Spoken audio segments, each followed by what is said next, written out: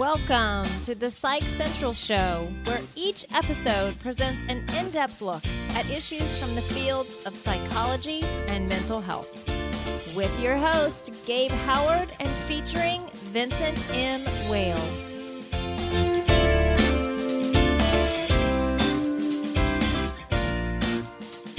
Hello, everyone, and welcome to this week's edition of the Psych Central Show. My name is Gabe Howard, and of course, Vincent M. Wales is here as well. Vince, say hi like you always do. Hi, like I always do. We are excited this week. We have a very special guest with us. Paul Gilmartin is with us. He is the host of Mental Illness Happy Hour. And he's an all-around cool guy. I didn't realize it at the time. I was a fan of Mental Illness Happy Hour, but I was also a fan of his previous work, which was Dinner and a Movie on TBS. And I totally didn't realize that you were the same person. So welcome. I didn't either. So it was very confusing. It's interesting how often I watch 80s movies and I realize that there was a cameo by some star that is famous now. The other day I realized it is. I realized that Macaulay Culkin was an Uncle Buck. I just always thought that was a John Candy movie. Yeah, the kid with the big pancake, just asking him all the questions and kind of deadpanned. He was doing it all. So Paul, we wanted to have you on our show for a couple of different reasons. One, you're the host of the Mental Illness Happy Hour, which is a great show that has some pretty public people, some very public people, in fact, discussing mental health issues and addiction issues very, very openly. And that's something that we don't see a lot of. So that was very interesting to us. And also when we were doing the research to do our show, the Psych Central show, the one that you're on now, a lot of people said, hey, that sounds a lot like the Mental Illness Happy Hour. And we thought, really? Let's check this show out. And that's sort of when we became aware of it. So you led the way for us to have our show, and some of the stuff that we're trying to do here, you're already doing. So first off, thank you for paving the way for us. Oh, I appreciate that. And second, the big question that I think the audience is going to want to know is, how do you get famous people on your show, and what's that like? You ask them, or you ask a friend of theirs, or you ask their representative. But a lot of times it's no. It's a lot of no's. You just keep doing it. I've been lucky enough to have somebody help me reach out to people because I just couldn't take it after a while, all the no's. And so I reached out to my friend Megan. She's so good. She's such a go-getter. And so now I'll just shoot her an email and say, hey, would you try getting this person on? But a lot of the guests are people I've known from the comedy world. So that's been another way to get them, because I used to do stand-up as well. So I know a lot of people in that community. But one of my goals was to have, there's such a myth of celebrity and money in our society that if you have those things, you'll find peace.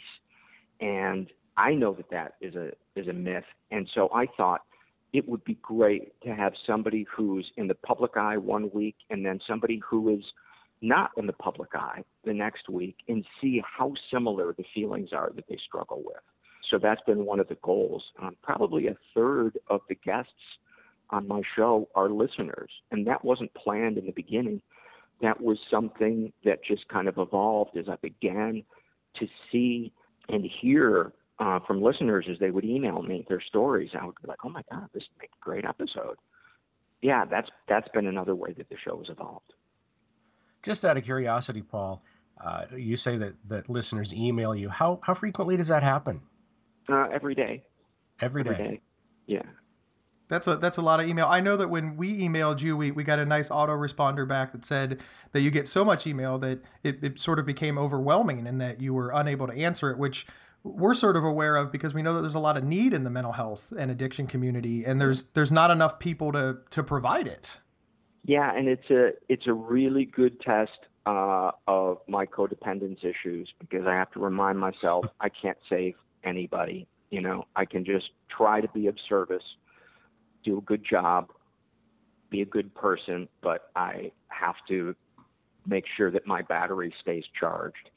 The times that it gets overwhelming is when my computer will screw up and send a bunch of emails to junk mail, and then I'll discover all of them in there, and all of a sudden I'll have 128 emails to personally reply to. And I try to reply to everyone. Oftentimes it's just a matter of how much time can I dedicate to this email. So sometimes it's lengthier than others. Other times it's just like, I'm glad you like the show, or thank you for your constructive criticism, or whatever. I appreciate your support.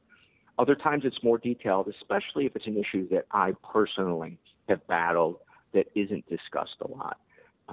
Then I will oftentimes have a more detailed response, and oftentimes questions for them. And a lot of times, if it's somebody on the cusp of going to their first therapy session, I will ask them to check back in with me, because I want to be able to report those experiences to other people who are in their shoes, to say, hey, look, this person had those same fears, and here's what happened. That leads me to my next question. Where did the idea for the mental illness happy hour come from? I went off my meds, thought I was fine. 5 months later, I wanted to kill myself and didn't realize it was the depression for probably a month. And I suddenly realized, oh my God, this is the depression coming back. Because I thought, if it's going to come back, it'll come back within 3 months. But no, apparently sometimes it takes longer. And, it is weird, isn't it? Yeah, and I thought, go ahead. Depression can sneak up on me and actually be messing with my life for a month before I even realize what's going on. Yeah, because it will present itself as your life sucking. Yeah. Yeah. Friends will notice it, and they'll notice the change in your behavior, and then for some reason they just don't say anything, I guess maybe because they want to be polite, or they don't want to, bring up the whole mental illness thing or what have you, but then that kind of just blindsides you when you do realize it. It really does. It really does. And I thought to myself, when I realized that's what it was, I went back on my meds, and within 3 or 4 days I was feeling better. And I realized I believe that depression is a real thing. I've been in therapy. I'm in support groups. I see a psychiatrist, and I was fooled by it. Imagine the people out there that don't believe in taking meds, that don't believe depression is a real thing, that think it's a moral weakness or a matter of attitude. My God, somebody has to talk about this in a way that is compelling, because I saw a need for it to be done in a way that wasn't like a lecture, or wasn't really precious and new agey and people talking about Mother Earth and, releasing your buttocks into your chakra and that other stuff.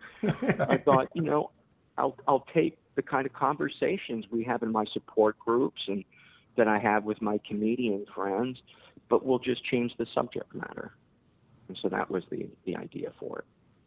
I realized that people have information at their disposal, tons of other places, but what they don't get is comfort.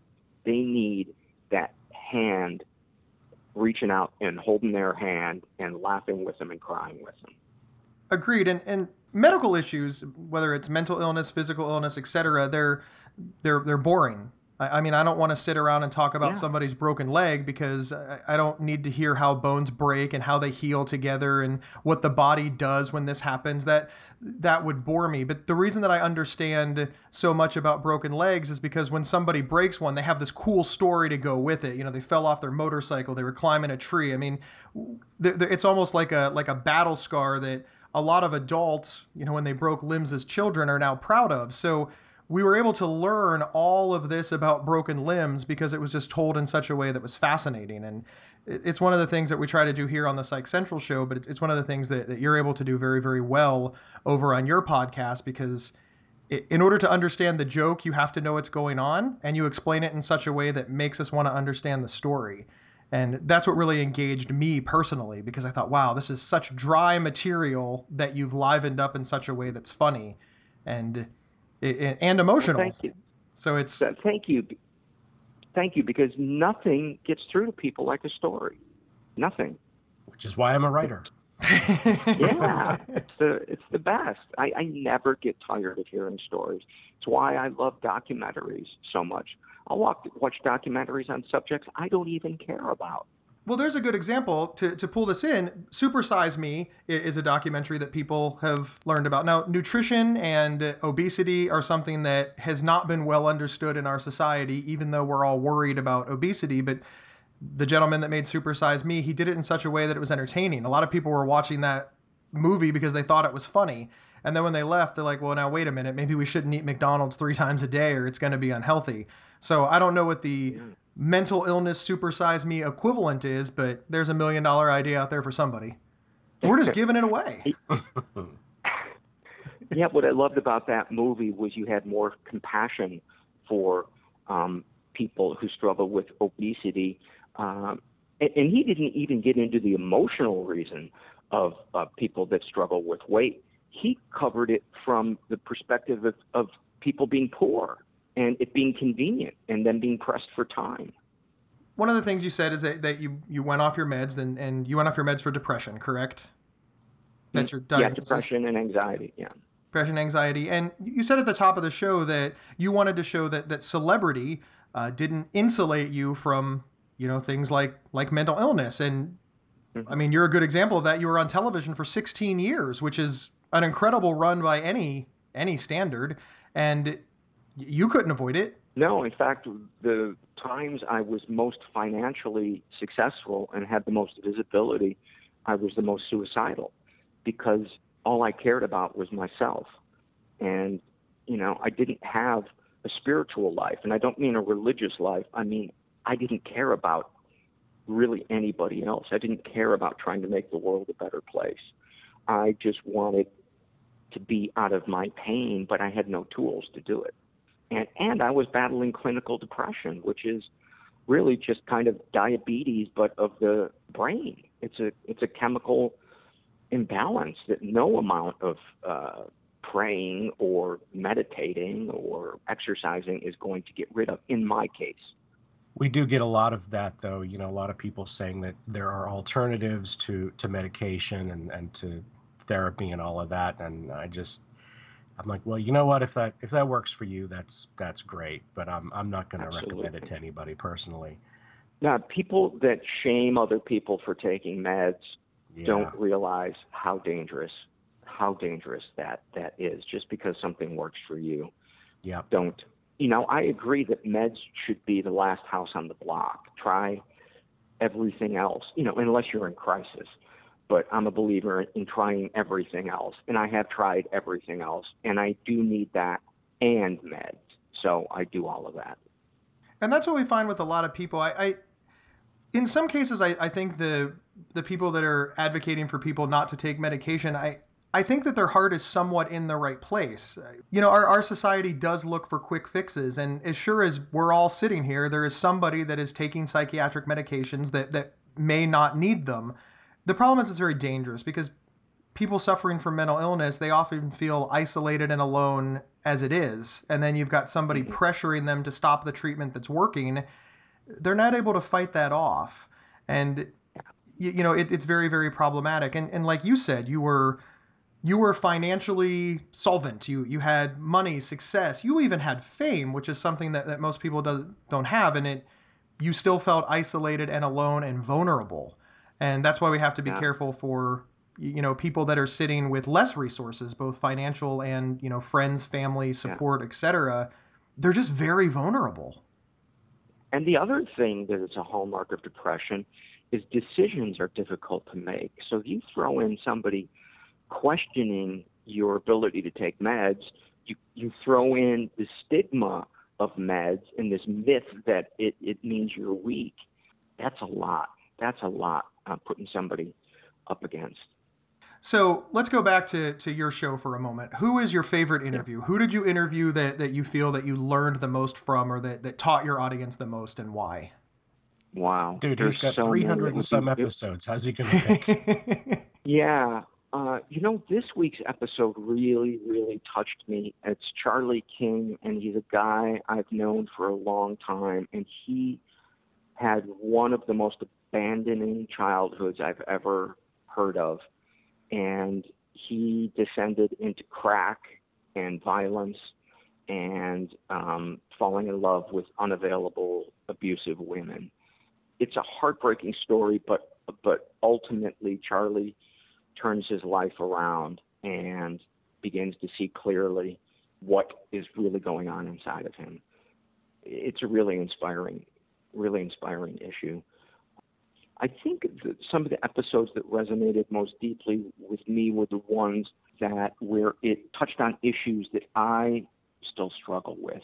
I didn't realize that what I experienced as a child was a form of incest by my mom. And I didn't really have that epiphany until about a year and a half into doing the podcast. So the listeners kind of got to hear me spread through many episodes, struggle with that and struggle with cutting my mom out of my life. And the people that helped me, the first episode with Dr. Jessica Zucker, we had her on around 3 times, but the first episode, that was the one that kind of cracked it open for me. As far as people's stories that were really almost like movies, there's a woman named Nadare Fenoyan, and she was she was on the run from the Ayatollah. She's Iranian, and she was a Marxist when the Ayatollah came to power, and they were hunted down by the Ayatollah's people. And let's put it this way, it was a 2-hour episode, and we didn't even touch on the fact that she is a nurse in a psych ward. Oh, wow. Here in the States now. Yeah. The episode with Christine Keese, Keese, she was a child in the Warsaw Ghetto during World War II. God, there's so many. Teresa Strasser is a great episode. That, in a nutshell, is kind of what the show is at its best. It's a good blend of humor, raw vulnerability, and insight. And she was a great guest. She's one of my favorite episodes. There is a page on our website that has the listener favorites, top 10 listener favorites from every year. So that might be a good place to start. Well, that's fantastic. So we're unfortunately near the end. We have time for one more question. Vin, do you want to ask it or should I? Oh, wow. Just one, huh? Well, why don't you go? And if your question stinks, then I'll go. That's true. And we'll edit mine out. What's it like being so vulnerable? I mean, you're used to being in the public eye because of your, hosting the television show, being a stand-up comedian. So obviously you're not a person that has a problem sort of leading a public life, but this is different. This is leading a public life about very personal things. Can you speak on that for a moment? There's not even really a question, just what's it like?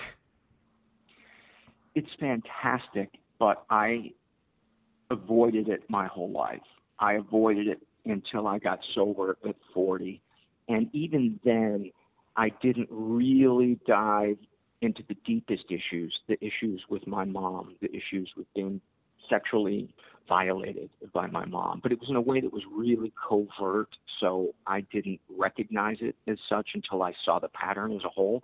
But the support group that I went to for that, which helped me have those epiphanies, that was a support group that stressed the importance of vulnerability, letting go of the shame. And that's where I got to let go of my deepest, darkest shames, the feeling that I was dirty, the feeling that it was my fault, or I was making it up, or I was a baby, or I should be able to handle it. That was the template for starting the podcast, because I realized how powerful vulnerability was. But I had never been vulnerable in my comedy. My comedy was a wall up until then. So this is relatively new to me, but it has changed my life. It has allowed deeper connections, and those deeper connections is what I was really looking for in money and recognition, but could never get. Excellent. Thank you so much. You've really created a space for people to not only be vulnerable to the public, but for the public to see people who are vulnerable, and that allows them to move forward in their own lives. So you've really done a great job of figuring out education versus entertainment in a great way. And it's fun to listen to as well. Even I learn stuff, and I'm living with mental illness every day. So I can imagine that for the true layperson, somebody that doesn't know somebody or live with it themselves, they're getting quite the education accidentally. And that's fantastic. So we appreciate all the work you do. Thank you so much, guys. Thanks for having me on. Thanks for coming on the show. All right, everybody. If you liked us, please subscribe to us on iTunes. Give us a rating and a review. Like us. We have to beg for it at every episode. Paul is beating us in the ratings, so really, I think we could catch up if you just give us a hand. So, Paul, thank you for being on the show. Vin, as always, thanks for tolerating me. And everybody, we will see you next week. PsychCentral.com is the internet's oldest and largest independent mental health website. Psych Central is overseen by Dr. John Grohol, a mental health expert and one of the pioneering leaders in online mental health. Our host, Gabe Howard, is a professional speaker, award-winning writer, and mental health advocate. You can find more information on Gabe and his work at GabeHoward.com. Vincent M. Wales is an award-winning speculative fiction novelist and suicide prevention crisis counselor. You can find more information on Vincent at vincentmwales.com. If you have feedback about the show, please email talkback@psychcentral.com.